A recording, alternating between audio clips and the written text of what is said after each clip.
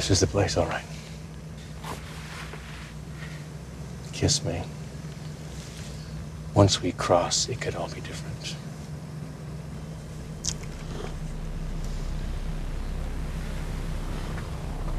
Let's go.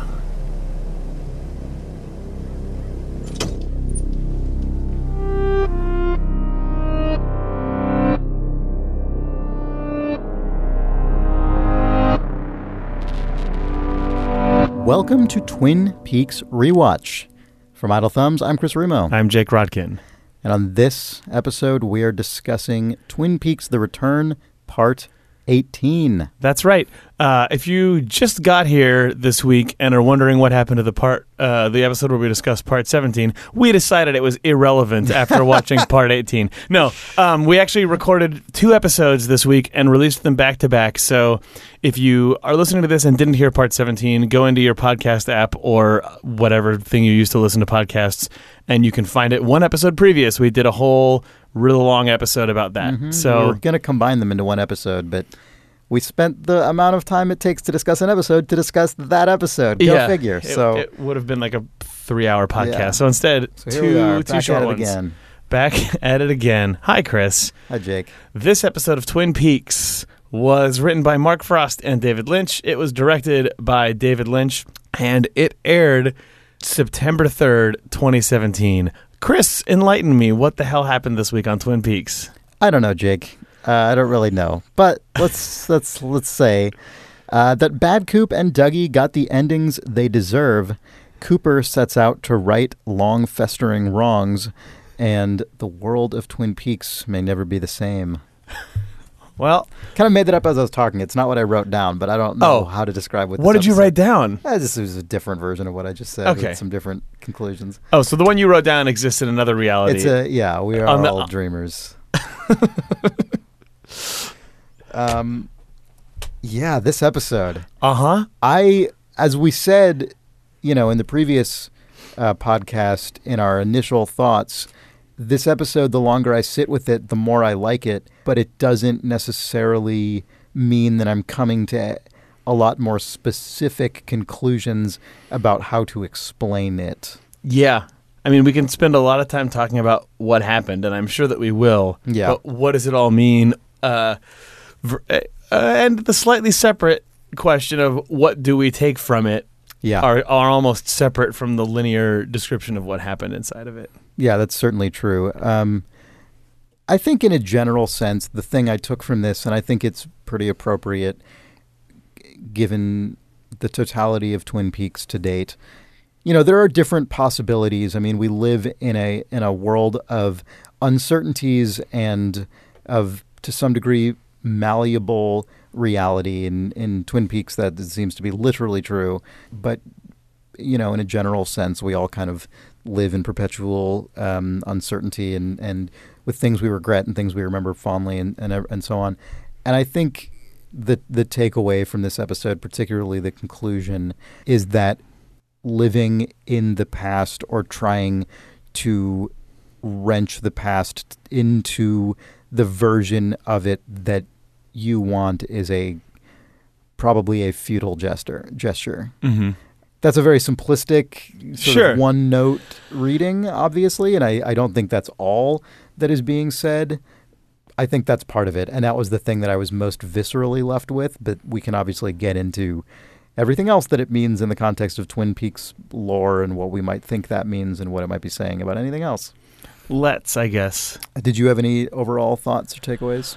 To your point about it being futile to change things, I do think, though, that this episode cemented for me that, while that is true, I don't think that it necessarily... Wow.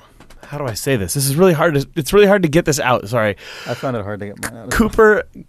Cooper and Laura both seem to me like people who are still striving for change and striving to improve their situations and maybe striving to improve reality They're just like the world in which they live, their lives, sort of, etc. But they both feel like characters who use what agency they have to try and improve things, try to get themselves out of the badness. But I feel like we saw some version of Cooper basically overreaching that, or like extending outside of his means. And I'm not entirely sure how to align that with any bigger message, because I don't think that it was explicitly a moral judgment. But the show sort of finally seeming to declare that there is a line there, and that those have extents, and that you can go too far, and that you can maybe overreach, or there is some element of hubris to it, almost maybe. Yeah. It's been a lot to watch and think about. Yeah, definitely. Well, do you want to start, I guess, talking? I mean, I'm sure we'll come to more reflections as we talk about the specific events of the episode. Scene 1, Cooper shrouded in flame. Yeah, good shot. This is the first time that we've seen Doppelganger Cooper with those blue doppelganger eyes since that's true. Season 2 finale. Yeah. So just from a little nuts and bolts lore perspective, if you were wondering if that is actually the same guy that walked out, or if we missed something, the show seems to be saying that it's that guy again. Yeah. Apparently, it was Kyle MacLachlan's idea to give him the black contacts in the current. Just when he's walking around. Throughout. Yeah. So this it was a really good look. I guess to see them sort of filled with blue almost felt like something different was reflecting in them now that he's back in that room than was before. Yeah. Actually, I guess, this is early to start getting into all of this stuff. Yeah, but no, it's not. It's not. It never is. So in this episode of Twin Peaks Rewatch, many postulations will be put forward, I imagine, in a way that we did not usually previously, because there's nothing left. That's what. Yes, that's all. This that episode gives you no choice. In this episode, we were given very explicitly sort of a second version of reality, whether it's a different timeline or actually a completely different, subtly changed universe. It made me reevaluate the Red Room as a space and all the lodges as a space. It made me reevaluate even the doppelgangers. The doppelgangers have always felt like, they're like your shadow self, or like another version of you or another facet of you. They could also, in some ways, maybe just actually be transitory different versions of you that have come in and out of these other different versions of the world. Not to literally say in a sci-fi way that there's like the good universe and the bad universe, but almost we only see a couple of different versions of reality. The show's never explicit as to whether or not all of those Roadhouse scenes with different characters talking, and the thing that Audrey is in, and the place that Cooper finds himself when he's Richard, if those are one other place or if there's a multitude of places. But the idea that sort of versions of you from a different life somehow sort of tumble through the weird machinery at the end of Twin Peaks and can end up in the wrong place, or deliberately end up in a different place in the case of Bad Coop. I just thought about that a lot this episode, about how like we and a lot of other people have talked about how Bad Coop isn't explicitly just, we call him Bad Coop, but he's not like, there's more to him than just being an evil god. Totally. He is a person still. He's a fucked up person.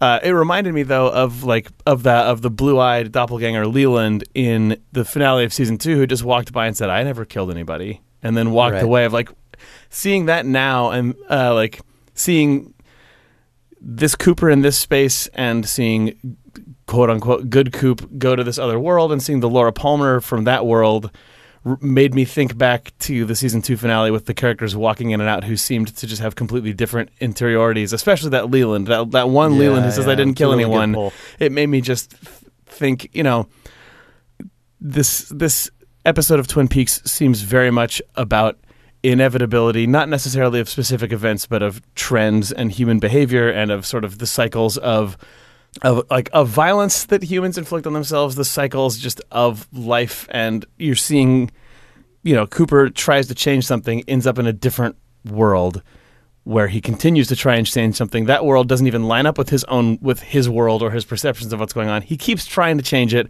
and just makes increasingly bad things seem to happen. Yeah. But even just the Laura that you see there versus the Laura that we know, I don't think it's trying to specifically say Laura Palmer or like that human vessel is always going to have a fucked up confusing life. It seems like it's trying to say something more broad than that. Man, I'm getting way out in the weeds. No, I think... Anyway, all I'm saying is the owl cave turns into an infinity symbol with a human swirling through it, and this episode went in big on that. Yeah. Wow. I've lost my thread. That's okay.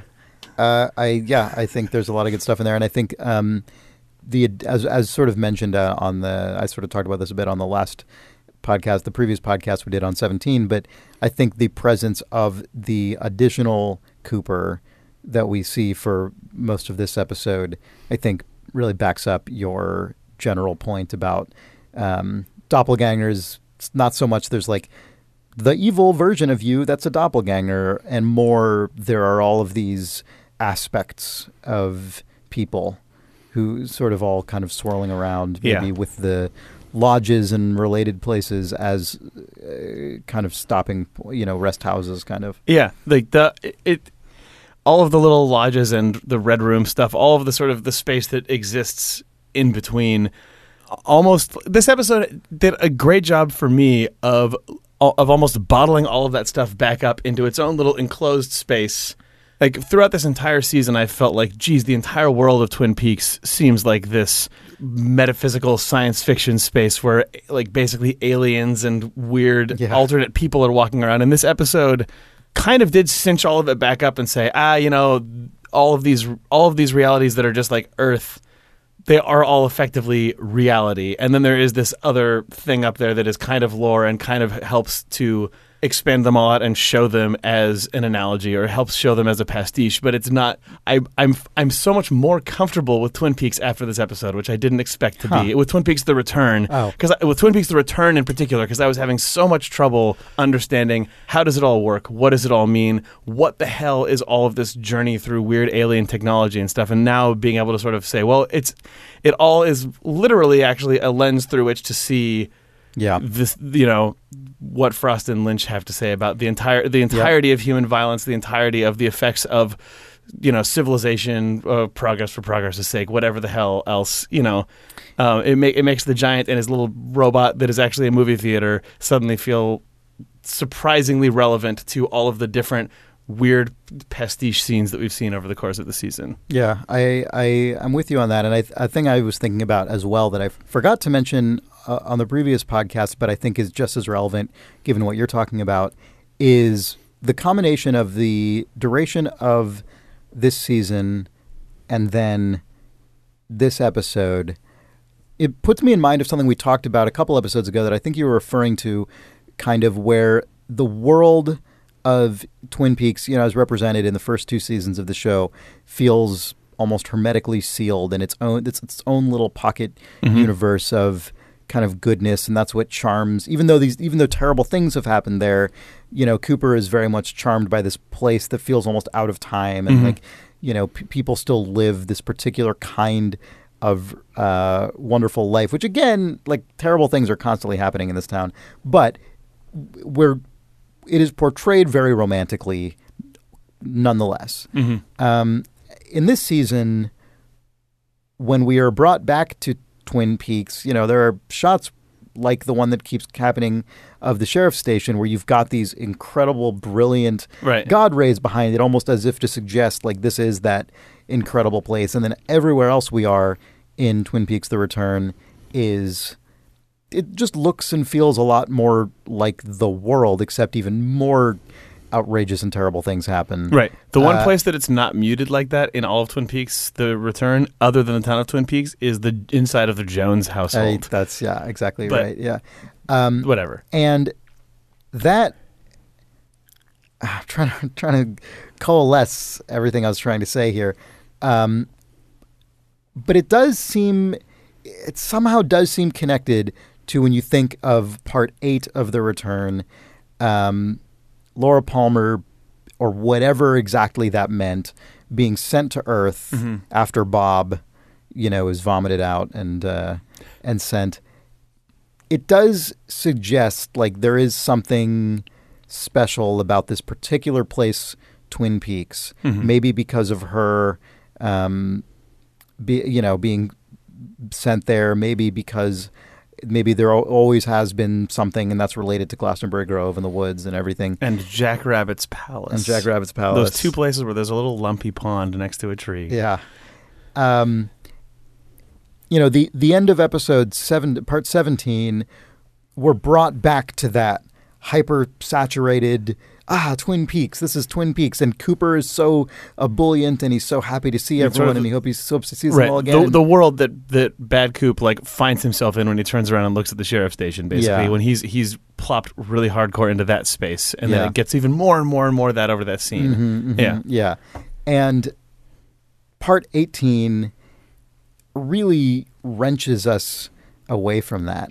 We're brought back. I mean, in a literal way, when Cooper's hand disconnects from Laura, and then you don't know what's going to happen at that point. And even when he makes it back to Twin Peaks, it's a muted, less inviting version of it. He doesn't stop and sort of see the double R and kind of think about the cherry pie or anything. Yeah. There's something when he walks out of Glastonbury Grove and meets Diane, it feels like that's already the Cooper that sort of has a little bit of a half mask over himself at that point. Yeah. And I don't know exactly what it all means, but it feels really it all links up to me in a way that feels intuitively convincing and meaningful, but I'm having a really hard time conveying my takeaway from it. I think I thought I had a more concrete point to make than I think I do in reality. But there's something about the way that we transitioned from how everything is portrayed in part 17 to how everything is portrayed in part 18, and the way Cooper changes and being in this clearly off-kilter reality where everything's a little bit different, and then remembering how we left Audrey.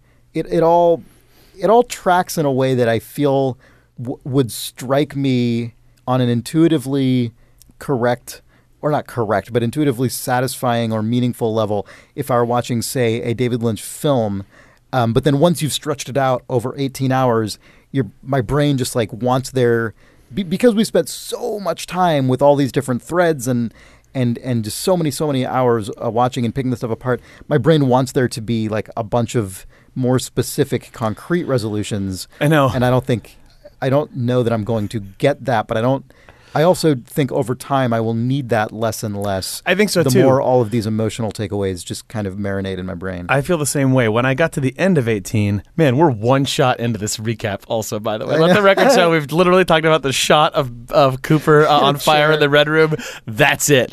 But when I got to the end, even though I was riding pretty high on the experience of having gone through the twists and turns and the just crazy emotions that it put me through, I remember the first thing that I wrote to you, I think, or to sort of just the Twin Peaks discussion little chat that we're in, was I loved it, but I still found it incredibly frustrating that all of the things that seemed connected were just scratching at the edges of this episode and not explicitly connecting. At the beginning, I was just please, someone in this world that Cooper has found himself in, say Billy. Just fucking say Billy. Say it. Say one of those names. Well, Richard and Linda show up, but Richard and Linda none of those things are explicitly connected. The thing I was going to say is the woman who lives in the ostensible Palmer house references she is Tremont and bought the house from a Chalfont. Right, but that still doesn't connect to any of the Roadhouse stuff. It doesn't connect to Audrey. It doesn't connect to any of that stuff. But yeah, that was just that almost felt like the way that a horror franchise will at the very end have the killer still be alive. Where you're we're in a completely different world separate from lore. Or are we? Hello there, don't mind me. I'm just the same character name from previous mysterious disappearances related to the lodge. Anyway, I live here now. To be continued. Yeah, deliver me some Meals on Wheels or make Chet Desmond disappear in my trailer. Bye. Mrs. Tremont will return, it says in the credits. Yeah, no, that at the end. And then Cooper, that name didn't register with Cooper, even though he'd encountered both of those names in his case before. It's fine, though. Did he directly interact? I forget. I don't know if he actually ever talked to either of them. That's true. We know it was Donna's Meals on Wheels interactions, and then the trailer park in Fire Walk with Me are the contexts. Are the places that the Tremonts and then the Chalfonts showed up. Yeah. Yep. Well, and Tremont and Chalfont was the same. That woman had both names. It's the same woman in both. But anyway, that's way later. You know what I mean, though, of just I was just totally itching for something concrete, just for one little thread to cinch in explicitly to tell me it's okay. What you're seeing is okay. Yeah. The show had no interest in telling me that David it was Lynch okay. is the anti M. Night Shyamalan. It in fact in terms of instincts to provide that. It wanted me to know that it was not okay. Like there was that little horse on the mantle, but also there was a guy in Carrie Page's house. And the guy who shot himself, I saw someone zoom in, and it looked like he might have barfed out Garmonbozia before he was shot. Whether he was murdered or killed himself, who can say? Yeah. Again, just like, it just means that everything's bad everywhere, but not in any explicit way that's meaningful. Yeah, yeah. Except maybe we should move on for a second and talk about where things maybe aren't totally bad, but secretly are still bad. The Dougie Jones story. Yeah. Yeah, we get a new Dougie who says, "Where am I?" Which is pretty coherent for Dougie, but we don't know. Really. We don't know. My assumption is that Dougie is still going to be a doof, but that he's less going to be more functional than the Coop Dougie was. Yeah, that's an important distinction to make. Is that we've only ever seen real Dougie Jones say about 3 lines of dialogue total. When he first gets teleported into the lodge and his head explodes in like episode 3. Then for the rest of it, it was actually Cooper, as we know very definitively. It was Dale Cooper with a very weird filter over his brain because he wasn't all the way there. Yep. Then we've seen this new Dougie say, "Where am I?"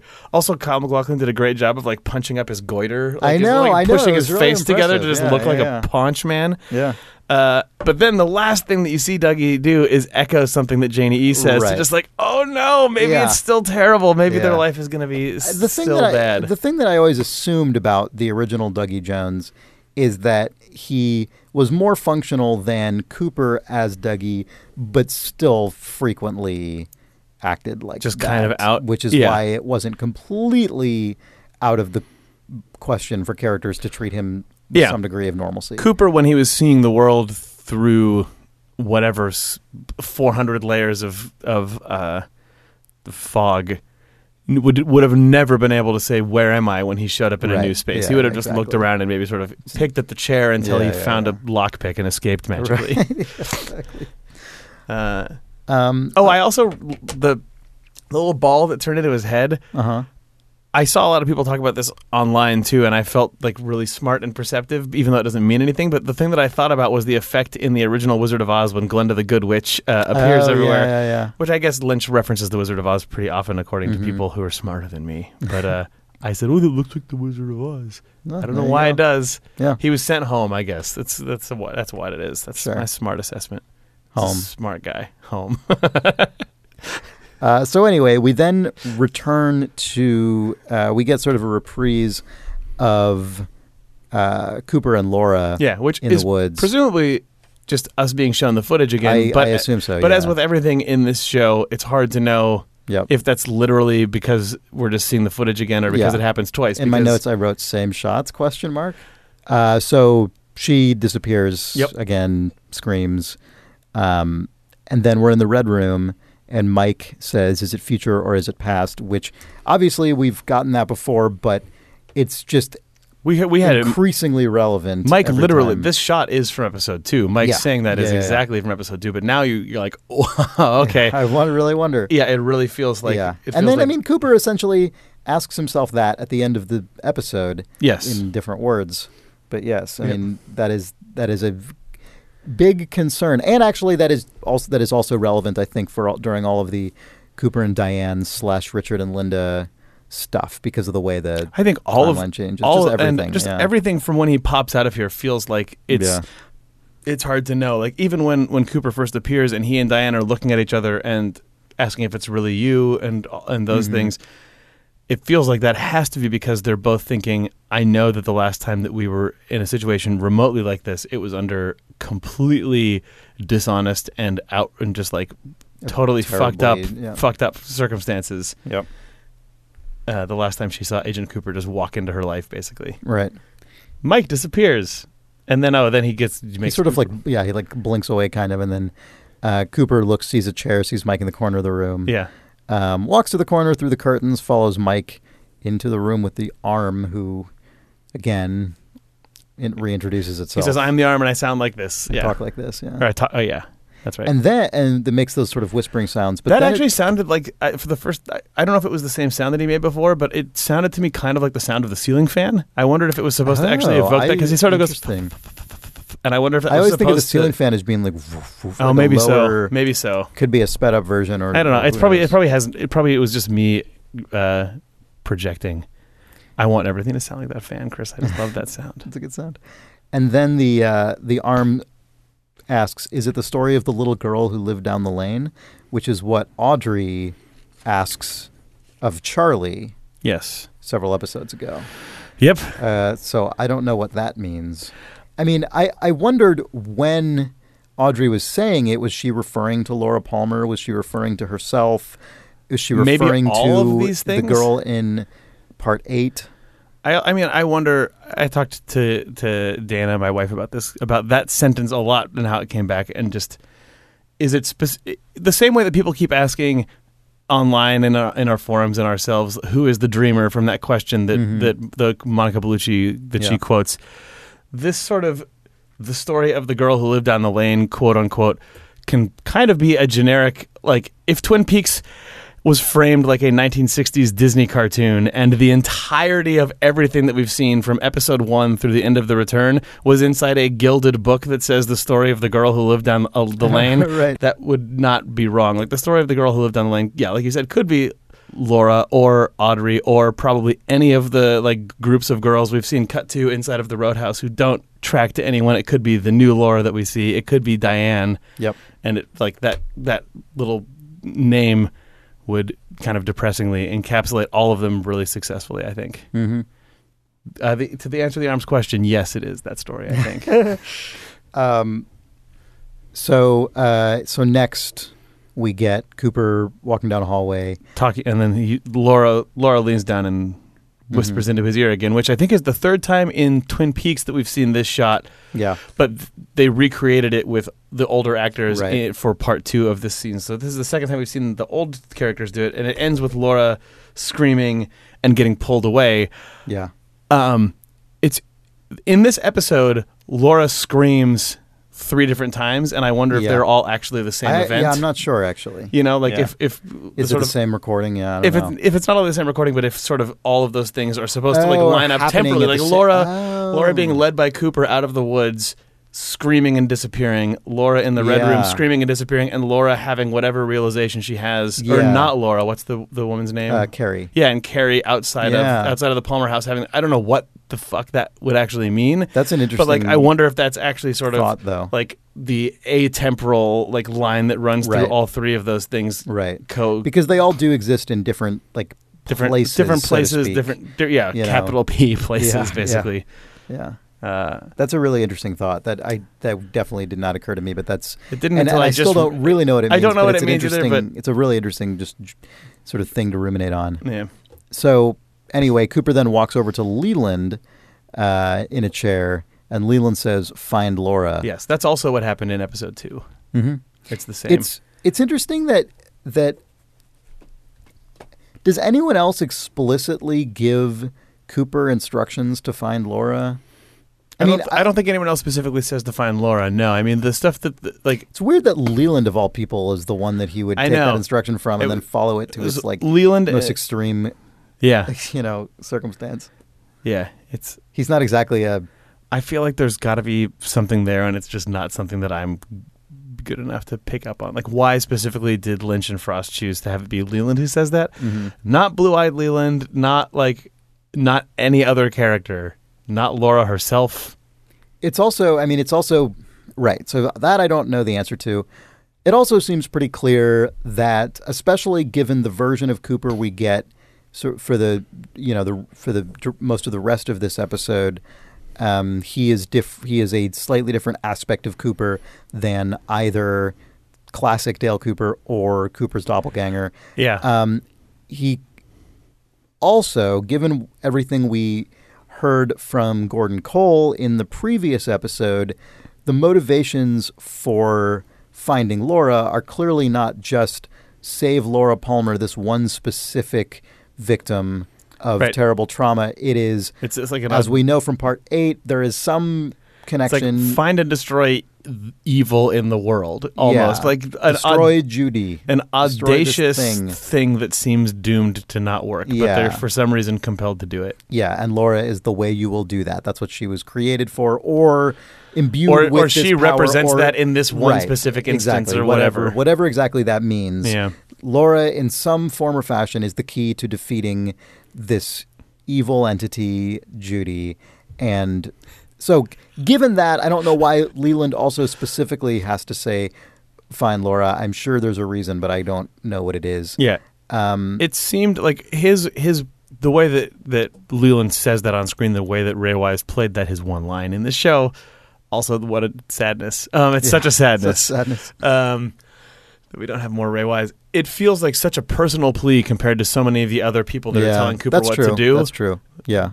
Don't know exactly what to draw from that. But all the rest are all buried in these incredibly complex sort of lore extravaganzas. All of Cooper's motivations do feel like they're operating almost on those two levels, where there is this thing that we're being told is happening, which is Cooper and Jeffries and Cole and Major Briggs know about this mystical entity that represents evil. And they're Did we, by the way, I don't think we talked about the floating Briggs face in the theater. A+. Yeah. Great stuff. Great stuff. That floating Briggs. He just sitting there watching it all happen. He's like, I'm here now too. Great.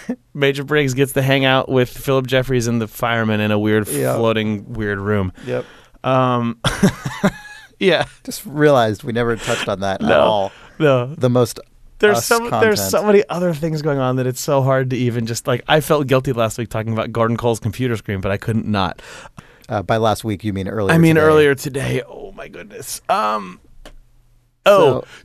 So there is this Judy thing and this sort of epic lore quest, but on the other hand, there is sort of the more emotional side that seems like Leland represents of just find Laura, an impassioned plea where Cooper comes out and he's almost like, I can execute my purpose. That like the reason I went to Twin Peaks in the first place was to save this girl, and like you're saving like the idea that Agent Cooper is someone who would try to save a girl who's already dead, and that would like his intentions being so pure as to causing a little bit of a downfall feels like that kind of those two things might be coexisting. Yeah, probably. Although something I'm struggling with in general with this season compared to especially the first season of Twin Peaks is all of the additional. I mean, this has really been happening since arguably season 2 and Fire Walk with Me as well, but this season really like pushes it a lot further.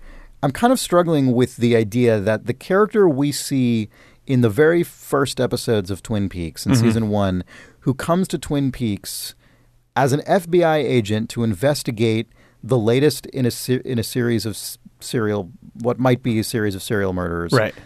I am kind of having trouble reconciling that with the notion of like this is a decades-long like investigation of this specific evil force, and Laura is this like uniquely important, also countervailing force, and Cooper is like going back not just to investigate her murder, but to physically save the actual person. Like there were other people who were killed. I know. I guess it's tough. I don't know what it means entirely, and it's sort of tough for me to reconcile. It can't even all coexist as one solid thing in your brain. No, it really can't. And that's, I guess, what I was trying to kind of get at is maybe, there is the Judy thing, but if you think about Cooper as a guy who, the sort of more normal Cooper, the sort of intuitive, emotional FBI agent who goes to town to solve this case and then goes through all of the insane shit that we've seen Cooper go through, I could see his actions being those almost of that character's desperation instead of, or, in addition to, or in opposition to maybe the sort of stoic, I am this FBI lord who works with Gordon Cole and I've been fighting evil. Like those two things, the things Cooper's been doing in regards to Laura in this episode, the two versions of it are not sympathetic with each other in my brain, but I can see two sort of different versions of it that are allowed to coexist. I just can't. If I try to mix it all together in my mind, it doesn't hold. It is like a kind of oil and water in terms of the two different stories. Yeah. But Leland's like really personal plea and the way that Cooper was even just physically dealing with Laura felt so personal and so different than any of the other things. Like the Cooper who we see in the end of 18 feels so much more like the Cooper who I would expect to be like methodically tearing through this bullshit to get to Judy until he gets really confused, and then I don't really know what to make of it. Yeah.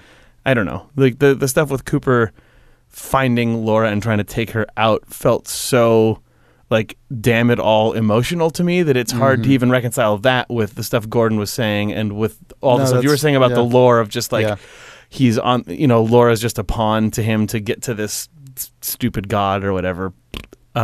No, that's true, and I mean, sorry, that was a dismissive fart sound that I shouldn't have made. That's okay. I'm sorry. And that I guess sort of echoes nicely enough with the general theme of this season, and particularly this episode of all of these different realities, different aspects of individual people, different timelines or universes or whatever they are.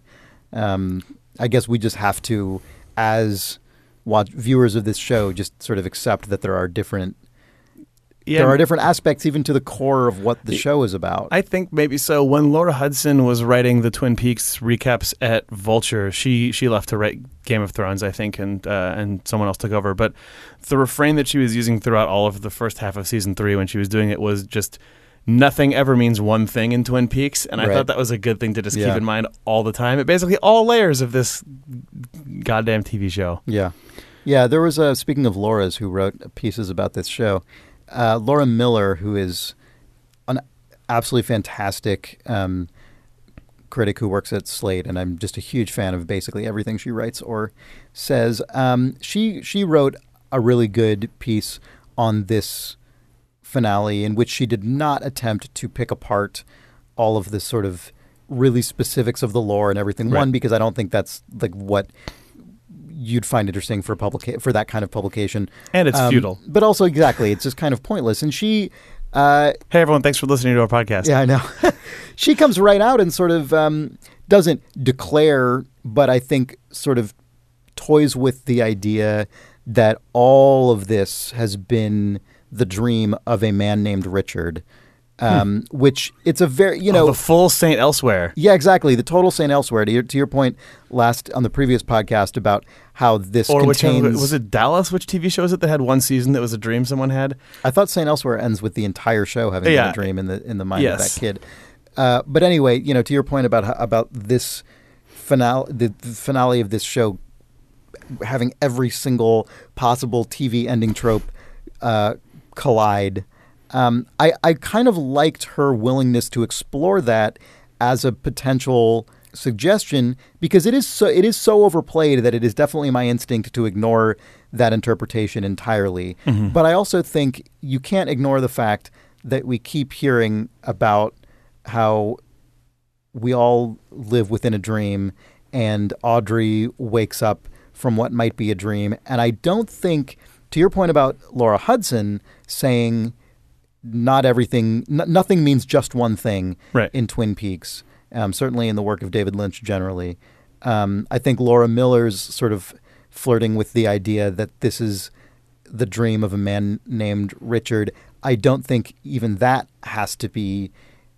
I don't think that suggesting that means, and it isn't anything else, and it's just that. Right. Because the very ending of the episode, I think, clearly suggests that is not a sufficient explanation. But for all we know, the man we see who wakes up as Richard could have literally been having the dream of all of the contents we saw, but also in Twin Peaks, Cooper and everything else could exist or not.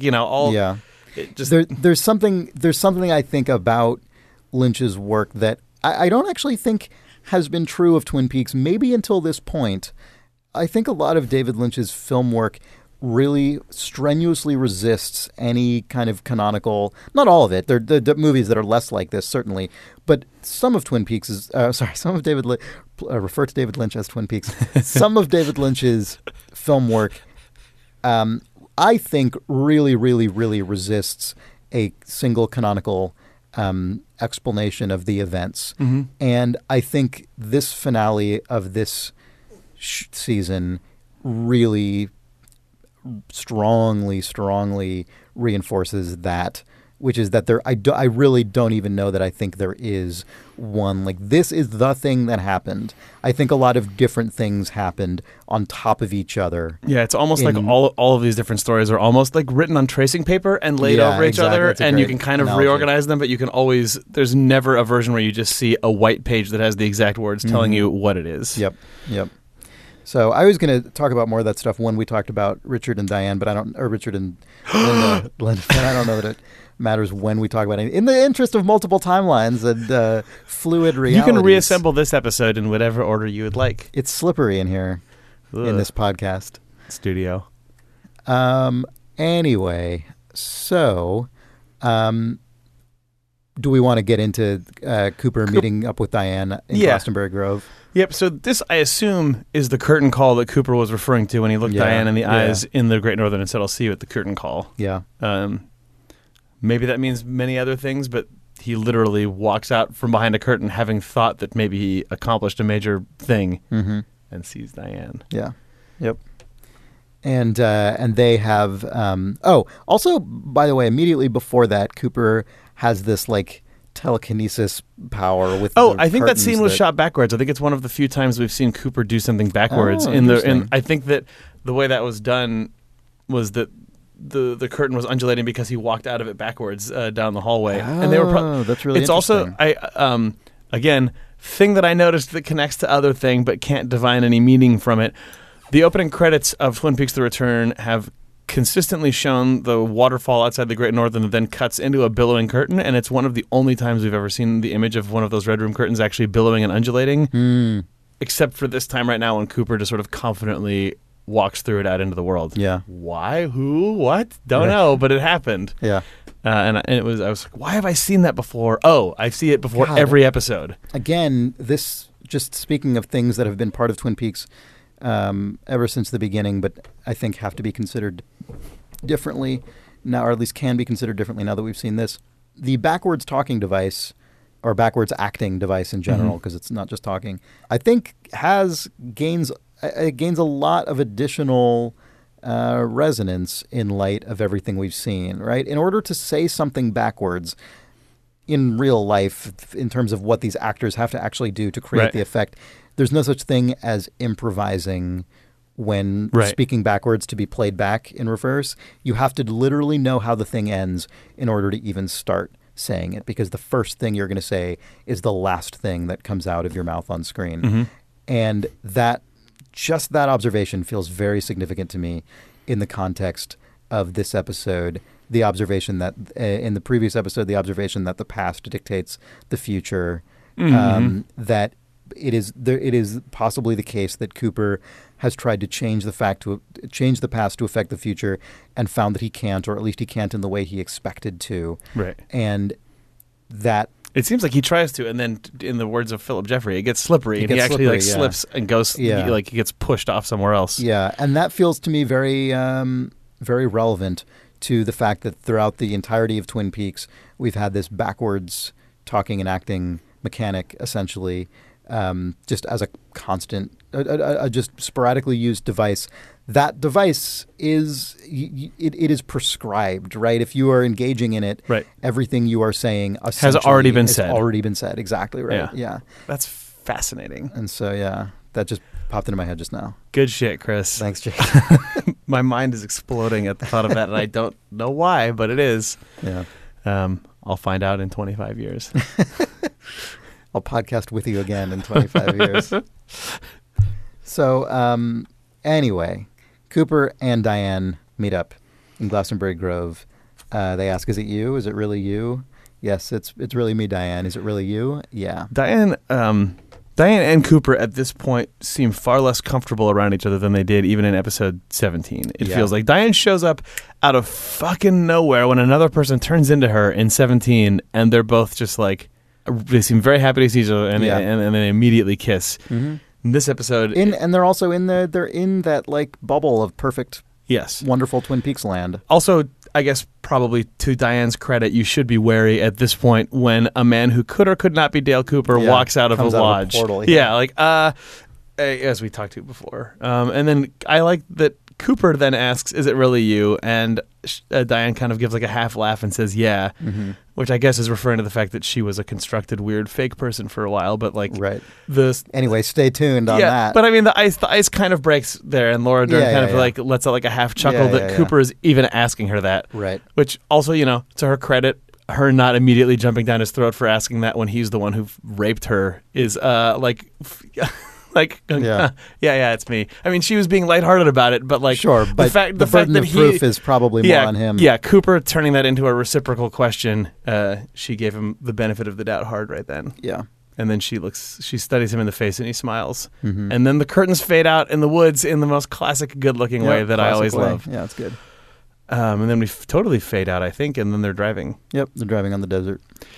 This whole scene of Cooper and Diane driving in a classic car. I saw Joel Bacco, who writes the blog Lost in the Movies, pointed out that it is aesthetically a complete replication of Kyle MacLachlan and Laura Dern's driving scene in Blue Velvet, including some of the like timbre of their conversation. Anyway, that's really interesting. I mean, it's impossible not to view the interactions between Cooper and Diane through the lens of both of them having such long history in David Lynch works, including with each other, including playing scenes together. Yeah. That's something that just has a huge amount of resonance, because it's also been a long time.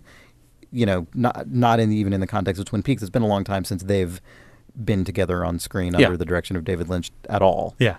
But seeing them just driving down the road in a car of that that's era, a really good pull. It's like, thanks. Is it future or is it past?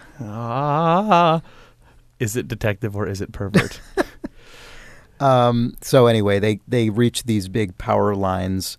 What is this called? What is that thing called? I can't remember. I mean, the gigantic power lines, I feel like those just have to be the ones that are used for incredibly long distance wire runs, because they're just way off the ground and hugely structurally intense.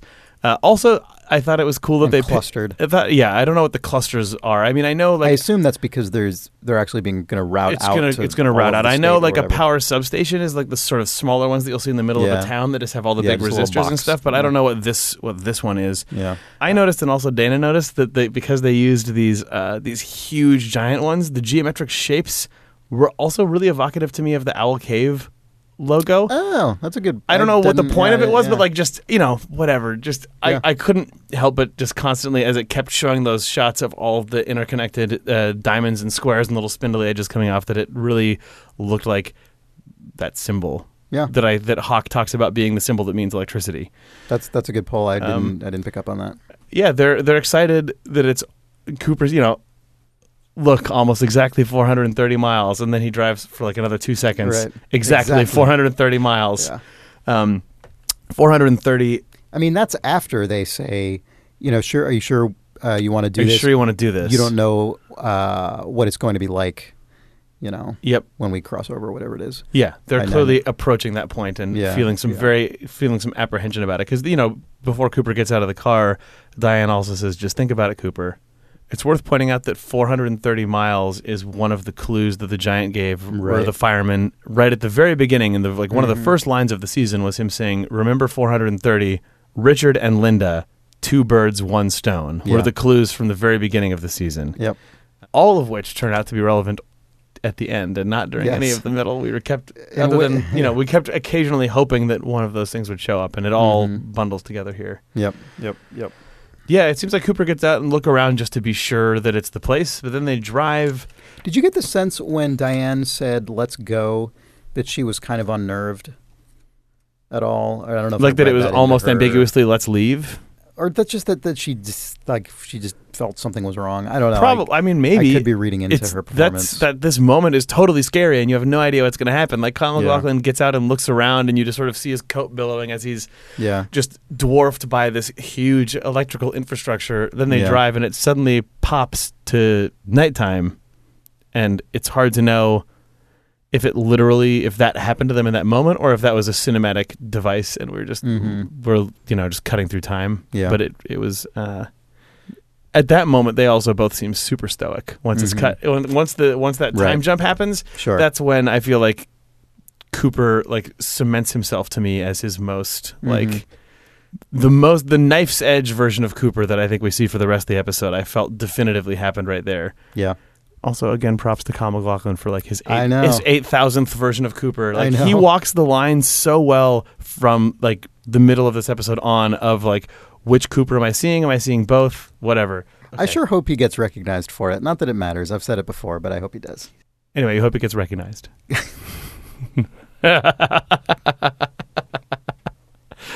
In public.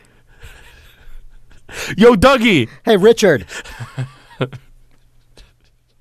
Loved you in Twin Peaks. Mr. C. Classic, Richard. Starring Kyle MacLachlan as Richard. As Richard Horn. Ugh. Yeah, by the way, speaking of every name being used twice, obviously intentional, but who knows? It seems that Bad Coop's son, Richard, makes sense that would be Cooper's name for no reason. No, I mean, I know. It makes sense in the sort of ambiguous logic of the way this works, but I don't know beyond that. Anyway, so they pull up to a motel.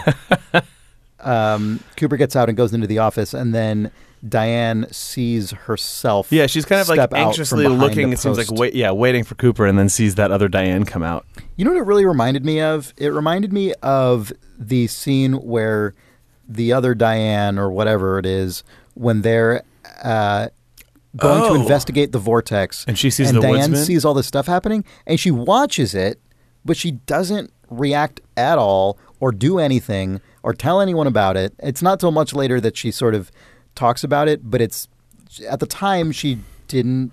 I wonder now if that's because that Diane was fake. I know. I'm thinking of her watching this, and she seems to react the same way. She watches it, she looks, but she doesn't do anything. She doesn't say anything to Cooper when he gets back. She doesn't like look worried specifically or that's anything. true. I was going to say what it reminded me of was the scene when in Fire Walk with Me when Cooper sees himself on the security footage where he sees a second one of him just sort of ambiently standing there, but he freaks out. He goes crazy when that happens, whereas Diane just looks at it and looks a little bit more unnerved about the situation, but otherwise doesn't change what she's doing. Yeah. Huh. Anyway, so Cooper comes back out. Diane gets out. They go into the room. She turns on a light, and he tells her to turn it off, which that really felt like confirmation that he is different. That he's different? Yeah. I mean, that felt really like striking to me. Yeah, he said it in a not confrontational way, but it did seem closer to something. It seemed closer to something that Bad Coop would do, or something at least that not regular Cooper would do. He wouldn't and then she says, "What do we do now?" And he says, "You come over here to me." And then from that point, he's dictating to her. I mean, it's like you get the sense that the situation is consensual, or at least starts out consensually, but nonetheless, there's a really intense edge on it right from the beginning. Like no part of me at the beginning received this as sensual or like positive. Yeah, when they kiss in the sheriff's department, it's surprising and seems weird as an audience member, but at least both characters feel like this is a thing that we both really want right now. Yeah. And this feels like you said, like maybe it starts off that way. Yeah. The way like this just that it is instigated at all feels like maybe there's a spark of like we should be doing this. Yeah. But especially as we see Cooper increasingly try to sort of change events of the past, this really felt to me like, and they both sort of had some kind of intuitive understanding that this is what they were doing, at least initially. Mm-hmm. It really felt to me like they were trying to recreate a sort of version of traumatic, horrible events that had happened in the past, sort of take control of it, almost redo it in a way in which they're in control. To sort of try and own their own new version of it. Yeah. I mean, and it seems very much related to the fact that Cooper is trying to rewrite history, essentially. Mm-hmm. Except in doing so, it was. I mean, by the end of the scene, they seem to lose control of their controlled test. They did, except that Cooper does not react at all. Yeah, he is stone-faced, and Diane is like trying to cover his increasingly, face. As she's increasingly distressed, and yet continuing on with this situation, presumably because she feels like she has no choice. Yeah, she is like trying to cover his face with her hands. Has no choice / just has no control in some sense of the word. Yeah. And I thought it was terrifying. I thought it was absolutely terrifying. Also, side note, am I correct in saying that, I mean, I could be wrong about this, but every single case of sexual intercourse in this season is depicted with the man lying down, usually brooding, and then the woman like sort of riding on top. I can't remember what Are there was any besides exceptions to that. Besides this one and Dougie, what else was there? Also, the teens at the beginning. Oh, on yeah. the couch. Wow, that's right. I forgot about those teens. Doesn't Bad Coop at some point? Maybe, probably. I totally don't remember. I think yes. Yeah. Yeah. So, and they're all like, so the teens a little bit less so because the teens are such goofballs. But even then, it's like the teens staring at something. Like in all cases, it's the man like brooding or staring forward or staring at something while the woman like, does this like sort of actively. Huh. It's even if the woman is like under the obvious like duress, either way, that is how it's depicted. And I don't know. I don't know what that means. Maybe we just learned something about what David Lynch likes, but I couldn't help but notice what seems like a pretty consistent pattern. Yeah, no, that's true. Huh. When Diana's covering up Cooper's face, all that I could think about was that she ended up making him look like Nido to me, to the point that I even wondered if the gaps between her fingers were also like aesthetically similar. I don't know why. Yeah, I don't know what. Either, yeah. But like that complete faceless look with just sort of skin covering skin in the low light, like it's just the way that she sort of tried to turn him into basically nobody except for the little slits between her fingers. Freaked me out. Yeah. Another thing that freaked me out was the reuse of the song My Prayer by the Platters, which we previously heard in part 8 being played over the radio. Mm-hmm. And it was it kind of reminded me of it was sort of used to kind of similar effect as the Ed and Norma? Yeah, Ed and Norma, which was a totally different song, except that in this case, like something really distressing was happening. It was used in the way that when I think about Blue Velvet and Blue Velvet. Yes, like, Blue Velvet, yeah. Of just totally, yeah. Sort of quaint pastoral American romance, like old-timey AM radio hit put on top of something fucked up. Yeah. Yeah, definitely. Side note, did you know that the Platters had one of the band members was named David Lynch? Good. Yep, just a true fact. Great. About that group. So good. Yeah. Anyway, I thought that was intense. Also, so the way it was mixed was kind of interesting in that they kiss and then the song starts. And then you get this like dark drone under it that immediately starts suggesting this is maybe not the situation that it on its face might seem to be. And then, am I correct that the song kind of cuts out and then comes back in, or am I misremembering that? You probably are not misremembering that, but I don't remember, and I don't have it in my notes either way. Well, in any case, I thought it was really intense. And then by the end of that scene, she's crying, I think, and covering his face, and he's still just stone-faced. And the lyrics, come in at the end of My Prayer. It ends on, and it's just I just thought it was really took a scene that was quite powerful and really blew it out into something overwhelming. Anyway, he wakes up and finds a note from Diane. Presumably, he calls out for Diane. Yeah, she's not there, and he sees a note that says, "Dear Richard, when you read this, I'll be gone. Please don't try to find me. I don't recognize you anymore." I think whatever we had is over, or something to that effect. Yeah, Linda. Which super good. Yeah. Also, I don't know, everything. Yeah. Yeah. The way that could apply to the specifics of a possible Diane encounter with this Cooper, who turns out to not be the evil Cooper, but still not what she expected, or basically him walking into another Dougie Jones life where things don't directly correlate to his life. It was a good. Mm-hmm. And he's Richard and she's Linda, I guess. Yeah. They were them all along, Chris. I guess he woke up from his dream of Twin Peaks. Yep. He leaves, and he seems to be in a different. It's a place different and time. hotel. It's a different car. Hotel, yeah, it's a new car. Yeah. The hotel looks like a more modern kind of. Yeah, he has what looks like a generic like motel. FBI guy car. Exactly. He looks like he has a company car for sure. Yeah. Is it future or is it past? What year is it? Well, do you want to talk about that Odessa sign? That is the next thing we see, basically. Yeah. So it clarifies that he's in Odessa. Is that Texas? Mm-hmm. Yeah. And Chris, we saw from, I think it was our friend Brandon, the people online looked up the population of that Odessa sign. Yeah, which is 99,405 or something. Yeah, and that was the 99,000 something. Yeah, that was the stated population of Odessa in 2010. Yeah. And it seems like that's got to be deliberate. Why it's 2010? Who can say? Cooper asking what year is it at the end, and it's saying 2010, and that sign being the sign from 2010 seems like there's probably some meaning to it beyond just something went absolutely wrong, because it seems like they would not have specifically built a prop of the Odessa sign with that population on it without meaning. Like, it feels very intentional. You could how else could it? Right, you could send a location crew out to film the real Odessa sign, or you could literally go to their Wikipedia page today and look up their population and make it correct. Yes, and even they if chose you were just adding it in post. Right, and they chose not to. So, whatever they did there was a specific choice to show the 2010 Odessa population. Mm-hmm.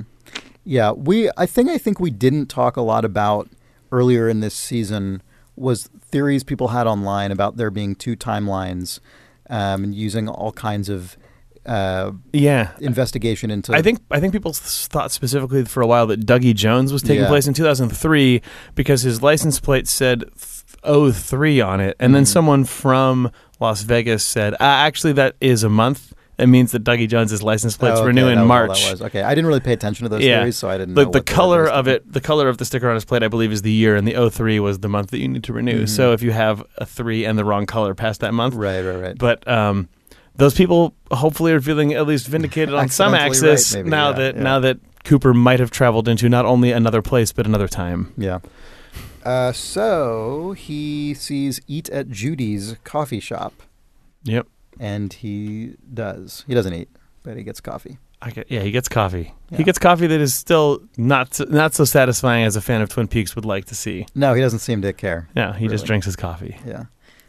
So this is a scene that feels like it might as well have been featuring this is basically like a slightly less intense Bad Coop scene, right?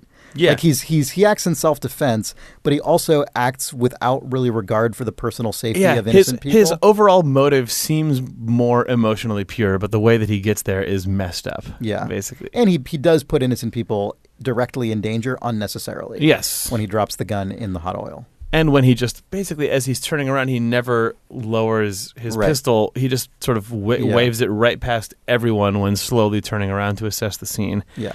Yeah, he acts like everyone there is a threat other than the information that he needs, which feels very bad Coop. Mm-hmm. I don't know if there's a whole lot to talk about in this moment other than... Yeah, I mean, that was really the moment where it was clear that this was a different something Cooper. has happened to Cooper. I mean, it was pretty clear to me in the previous scene, but... Yeah, the way that he rapidly disarms that guy, shoots someone in the foot, and then stands up. Like, I mean, even in the Diane. Oh, scene. I know. Yes, I mean this scene. Yeah, Cooper going through all those actions was like any inkling that you had that you may or may not be perceiving that were confirmed 100% that this is not like good old Peter Dale Cooper anymore. Good old who? Pure. Oh, I thought you said Peter Dale Cooper. Oh, like, you don't know his full name, Chris? I guess you didn't listen to those tapes that they released back in the 90s. Pure. Yes, no, it wasn't pure Coop. So, yeah, I mean, again, I think the specifics of this scene are... Yeah. I don't know that we have to rehash them. He seems to have been expecting, though, that a woman named Laura Palmer would be working there as a waitress. That's what I thought he meant. That's what I thought he was looking for as well. Yeah. For some reason, I don't know. He seemed to have some information that... Like, my read on all of that was that he thought somehow he would save Laura from getting murdered that night. She would somehow go on living her life and end up eventually in Odessa, Texas as a waitress. But if he doesn't realize... Yeah. I don't know why he would think all of those things, because that's a huge, outrageous leap to make. Yeah, I don't know where that information would have come from or what. That was just what I was intuiting until all of those theories got knocked over one by one. Oh, sure, yeah. When it's not Laura, when it's a different person, when she has no memory of that life and doesn't know Twin Peaks. And etc. Yeah. But he seems to know by some means. Which is, again, this is Is it lore? Is how it Cooper is it always Cooper intuition? works, Yeah, maybe he knocked the milk bottle over earlier and we just didn't see it. Right. Yeah. So he leaves, still holding the gun, by the way, as he's leaving. Drives away to an address number 1516, but then we see the classic number 6 telephone pole with the little serial number underneath it. Again, yeah, which is weird because obviously that's not in Texas. No, but I mean, it's also changed locations a couple times because we saw it in Fire Walk with Me, I believe, outside of the Deer Meadow trailer park, and then it's on the intersection. It's at 21st and Sparkwood. Is that the address? Whatever that. God. The Sparkwood in 21, where the kid gets hit by Richard Horn. Yeah. Then we see it there, and now he sees it in Odessa, Texas. Yeah, obviously in a completely different world. Right. I also don't know if the phone pole was meant to have moved in Twin Peaks. I wasn't really sure about that either. Because the Fat Trout Trailer Park is in Deer Meadow in Fire Walk with Me, and then now it has a little tiny word "new" above Fat Trout Trailer Park, implying that so it might actually be a different that Carl moved it. But whatever, he sees that pole completely, obviously, way far away from anywhere where it ever should be. Mm-hmm. It's not clear if he reacts to that directly or not. Yeah, I'm not sure. Yeah. So anyway, we get after that a while of Cooper interacting with this woman who he determines to be Carrie Page, who resolutely denies any knowledge of Laura Palmer.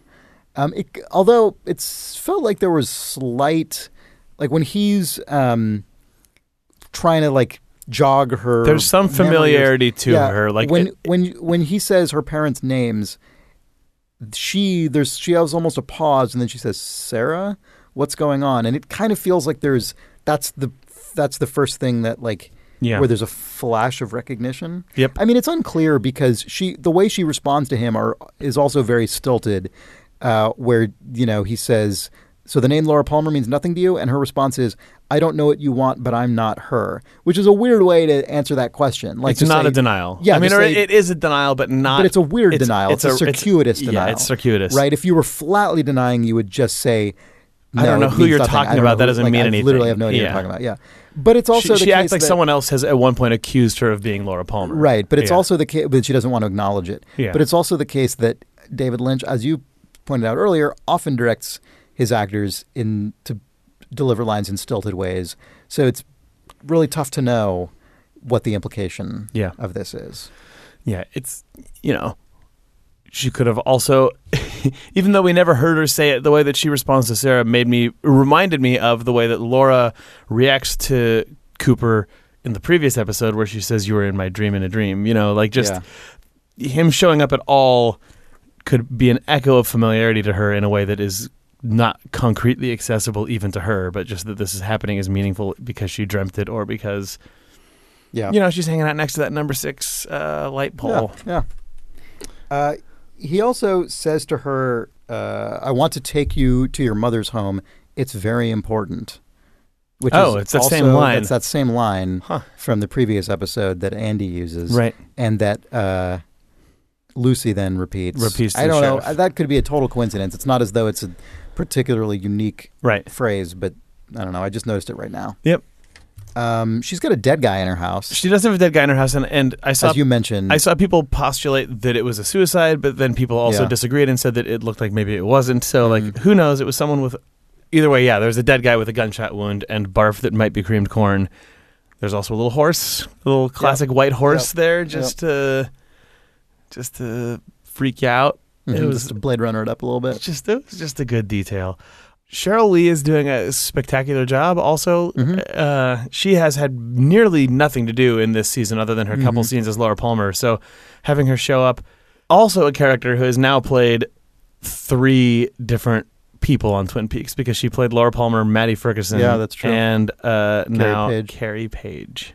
I just wasn't expecting. I mean, I wasn't. I just wasn't expecting Cooper to open up that door and for there to be a completely different character who looks like Laura Palmer, but has clearly lived a different life and grew up in a different part of the country. Wasn't expecting that. Yeah, weird that you weren't. I wasn't expecting that. Once I realized what was going on, I was delighted by Cheryl Lee being given a completely new character to play on Twin Peaks for her, the grand total of a half hour that she ends up in the season. Yep.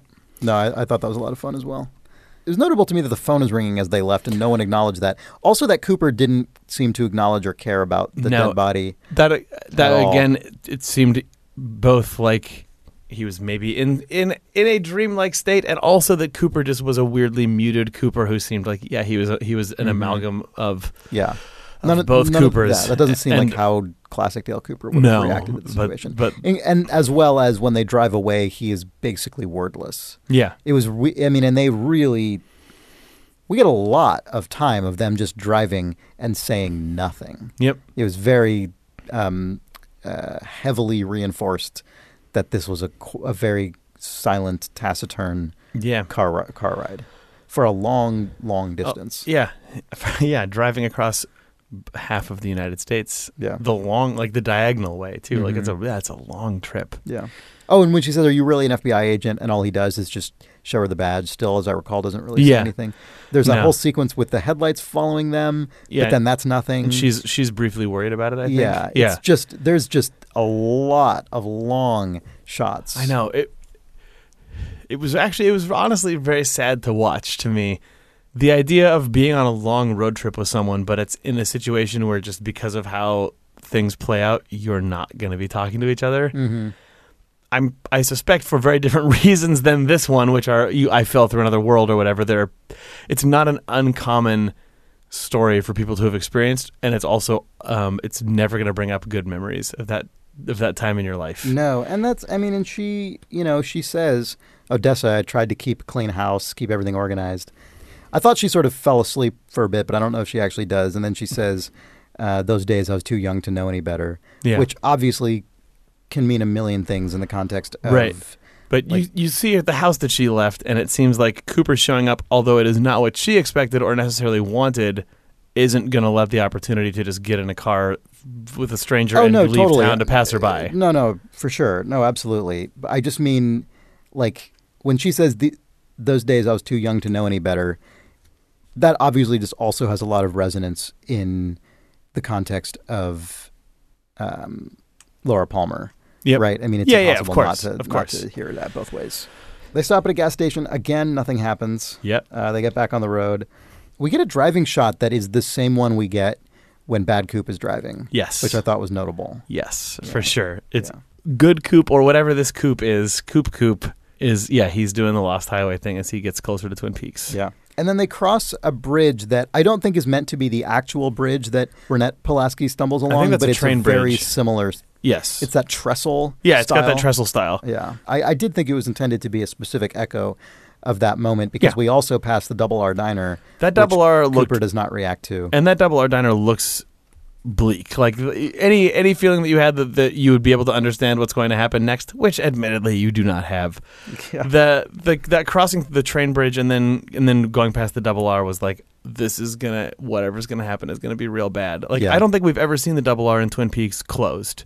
No, and it didn't have the Double R to go sign, which has been a notable addition in this season. Yep, and that could be because we're... What year is it? It could be because we're in future or past, or just because we're in a different place. Like, for all we know, whatever Norma exists in this time doesn't have the Double R. Like, it just feels like... It feels... That shot of Twin Peaks downtown... This is a world in which that guy took it over and then the franchise went out of business. Yeah. Oh, it's probably not. It's Back to the Future, too. You've never seen it. It felt... Seeing that version of Twin Peaks at night... That sounded like a total, like... bringing up a super obscure art film. It's like Back to the Future 2. You've never seen it. I love that on this podcast you haven't seen Back to the Future 2. But whatever. The version of Twin Peaks that they drive past feels like what I imagine that actual bit of South Bend. Is that where it is? Oh, where they filmed the show? Yeah. Just what it would look like after dark. Just like a regular-ass American town that is probably so small as to not quite have the support network that it needs institutionally. Yeah. In this point in its history, in the 2010s, to have like a bustling nightlife, to have a vibrant downtown, like it just looked like the sort of diner that you drive by and like, wow, that place was probably really cool, in the 60s, in the 40s, but now it's probably just kind of a dumpy place that like will grill you up a char-broiled hamburger. Sure. Yeah. I mean, that's a lot to read from just the lights being off, but it just was so unadorned after seeing Twin Peaks always as this sort of magical, romantic place. Absolutely. And I think it dovetails very well with the implication of sort of the Rancho Rosa housing development and Yeah. Janie E. talk about our terrible cars and our sort of Yeah. like how people can't get ahead. I mean, this show definitely exists in a sort of post-financial collapse Yes. world that is, aware of, I think, just the way that wealth is distributed and everything else. I mean, it all feels like it is aware of that in a way that the original Twin Peaks, I think, very intentionally never quite felt like it was part of the actual real mundane world. Yeah, whatever version of Twin Peaks they're driving through right now is geographically the same, but it is not inside of the same bubble that, that like quote unquote our Twin Peaks usually is. Yeah. Whatever else is going on with the number, the people and the names and the lives and whatever else, this is just, if Twin Peaks really existed in the Pacific Northwest, that's what it would look like. Probably because it is what it looks like. Yeah, yeah. So they arrive at Sarah Palmer's house. She recognizes nothing. He takes her. Laura recognizes nothing. Laura recognizes. Sorry, yeah. Laura recognizes nothing. Laura/Carrie, and sorry, jeez. Cooper takes her up to the door, and I was just on the edge of my seat waiting for that door to open. I mean, I don't know what I expected to happen. I mean, I guess I did I did for some reason still expect Sarah Palmer to open it. Obviously, she did not. Yeah. Instead, a random woman.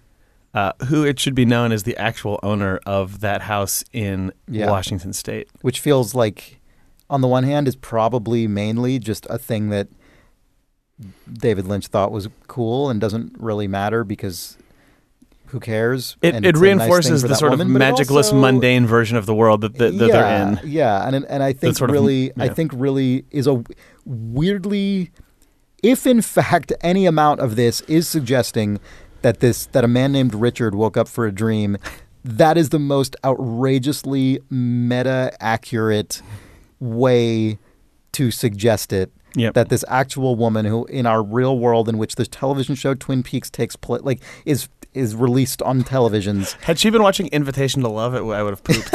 Yeah, I know. Had she been watching Twin Peaks, Yeah. On which someone was watching Invitation to Love, Right. on both of which were Dale Cooper knocking on a door.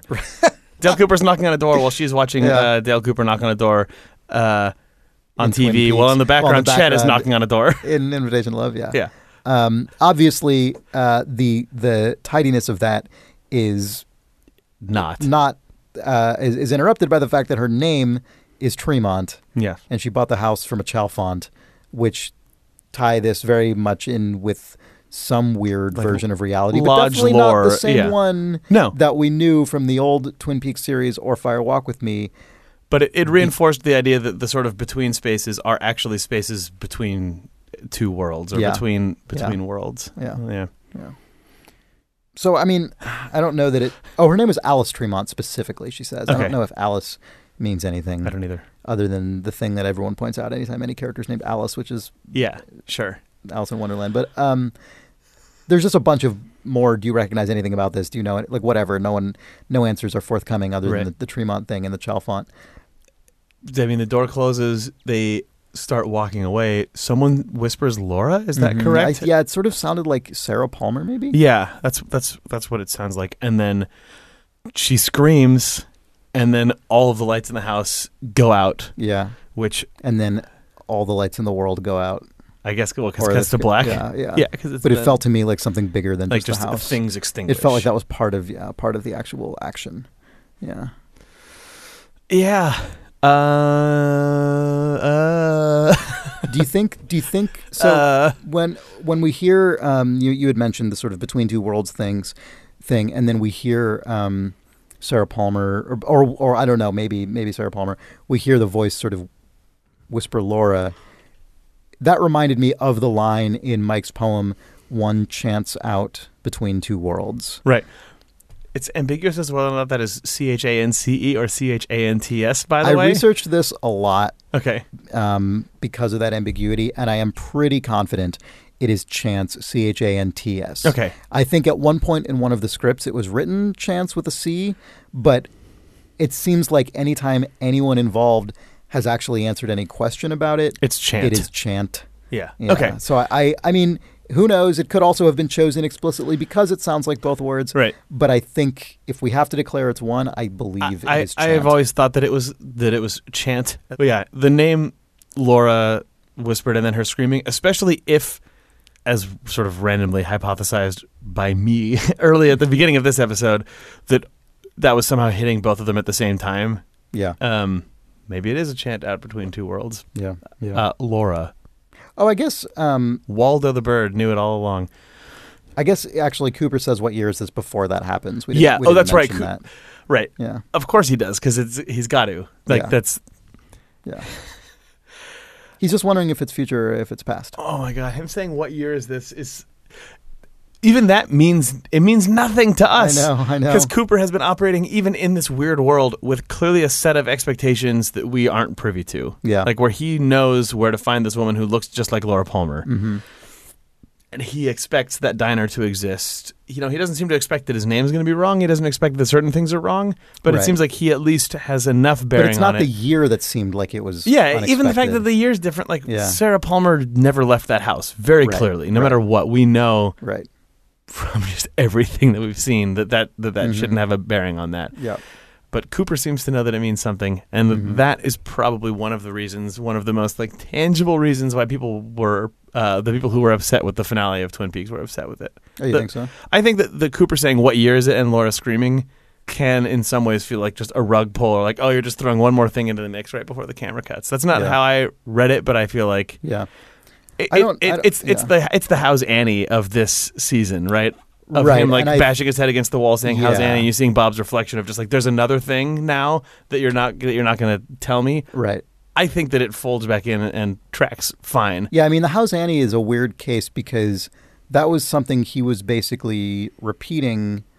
He was sort of mockingly repeating, right? But through Yeah. repetition, and because it was the last thing said, it's been turned into like almost a key or like a lock that has to be Yeah. fitted with a key to answer questions. But I that don't felt like think it was that's Bob actually what it / is. doppelganger Coop just like laughing at how well he Yeah. fooled some idiot into thinking Yeah. he was goody two shoes Cooper. Right. Yeah. And I think the actual important thing from that scene is like the way that Kyle MacLachlan plays it and acts, Yeah. right? And I think similarly in this scene, the thing that's important is Cooper's bewilderment about something being wrong.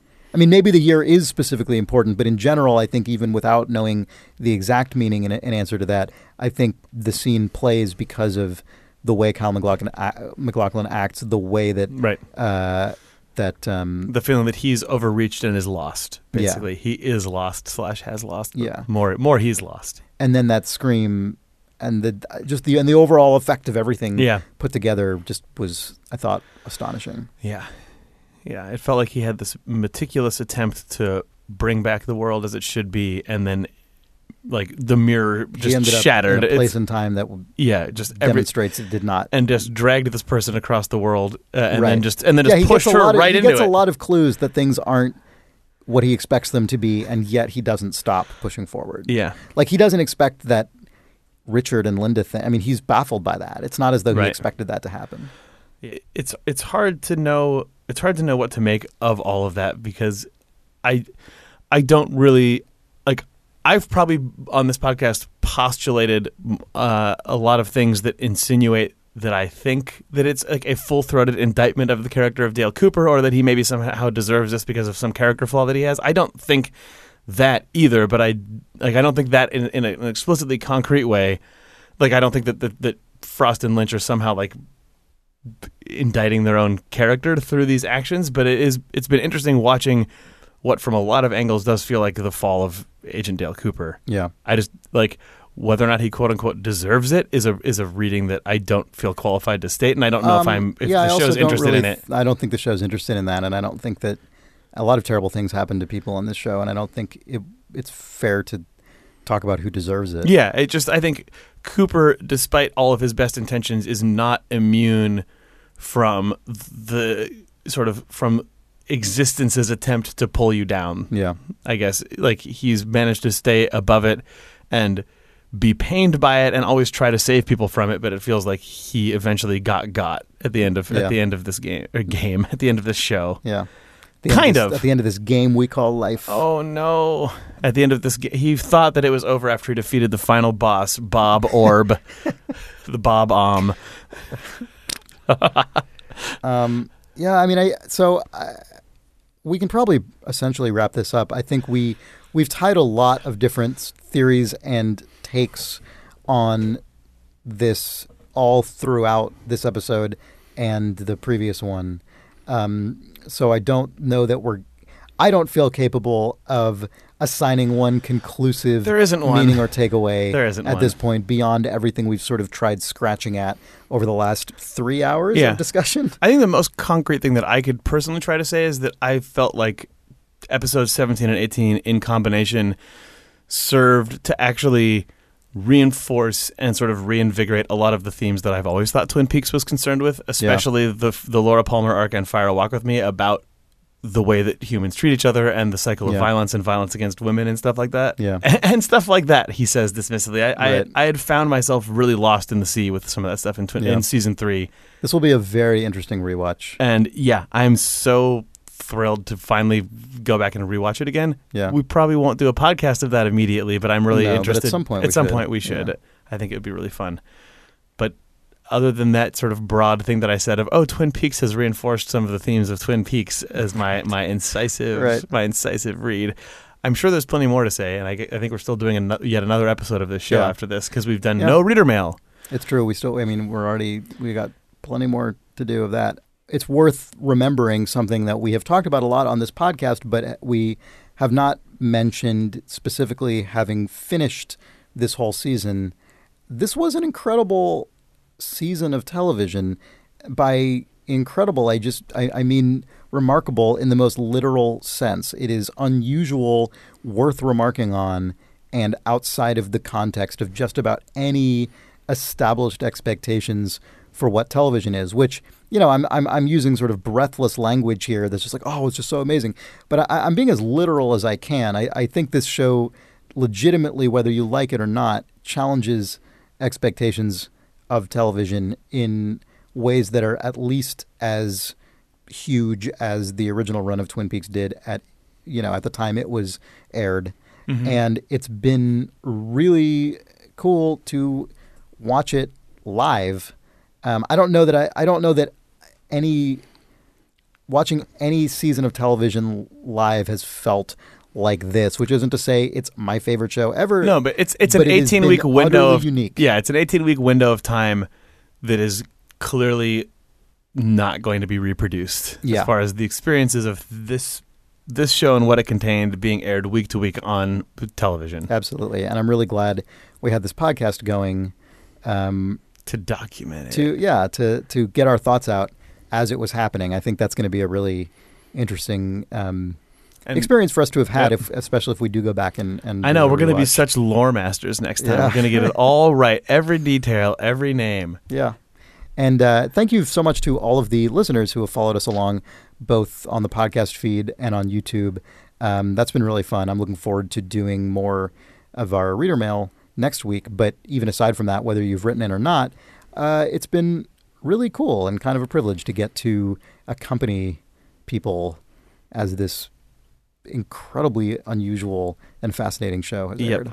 And also, now that Twin Peaks is over, now that we've seen all 18 episodes of season 3, the writing, both professionally across people who have been doing recap columns and people who have been doing blogs, and also the stuff people have been bringing to the Idle forums, has been incredible. It's amazing. Now that people have this whole work to discuss, the thoughts that people have been putting into Twin Peaks have been off the charts. And this like the last couple days, I've just been devouring all of it, sort of separate from my own notes, and it's so good. People have so much to say and so much to pull from this show, and that's also rare for TV. Even great TV doesn't have this much space in it. Mm-hmm. I've seen some people frustrated that they feel that the audience and the audience's wishes have not been taken into account by Frost and Lynch by not delivering an overtly, concretely satisfying, wish-fulfilling interest. And what I just said reminded me that Twin Peaks does take the audience into account in an incredibly respectful, if different way. Twin Peaks does not necessarily enable you or this season of Twin Peaks did not enable me to just have all of my Twin Peaks fantasies carried out, but it left me personally more room for reflection and thought than basically any TV show I've watched in ages and ages, maybe ever. Yeah. I mean, like, there are some great TV shows that I've done a lot of thinking about, like, whatever. You could name many of the top TV shows of all time, but the space that I felt I've been left as an audience member, the sort of respectful space for me to interpret the show and for me to bring my own meaning into it is a thing that this season excels at in a way that most TV doesn't. And I would personally consider that more respectful to an audience than in some ways than a show that just tells you to feel good all the time. It certainly it certainly offers a lot of confidence. It demonstrates a lot of confidence in its audience. I guess that's what I mean by respecting the audience. It's not necessarily respecting your wishes. My wishes. But rather respecting your ability to engage with the thing fully. Yeah. That's been really refreshing and fun and invigorating. All right. Well, this has been great. We will be back next week with reader mail and I guess assorted thoughts. Yep. So do keep subscribing for that.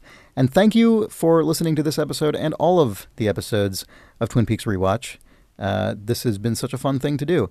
You can still write us email to twinpeaks@idlethumbs.net. Our website is twinpeaksrewatch.com, and you will definitely want to head to the Idle forums and talk about... we have one combined discussion thread for parts 17 and 18. I don't know how that's going to shake out once these episodes are separate, but that's fine. You can go over to the forums and share all your theories and read all the incredibly insightful and interesting things people have been saying about these episodes and the season. I've been loving that thread. Yep. So twinpeaksrewatch.com for links to everything. And we will be back next week. Bye. Bye.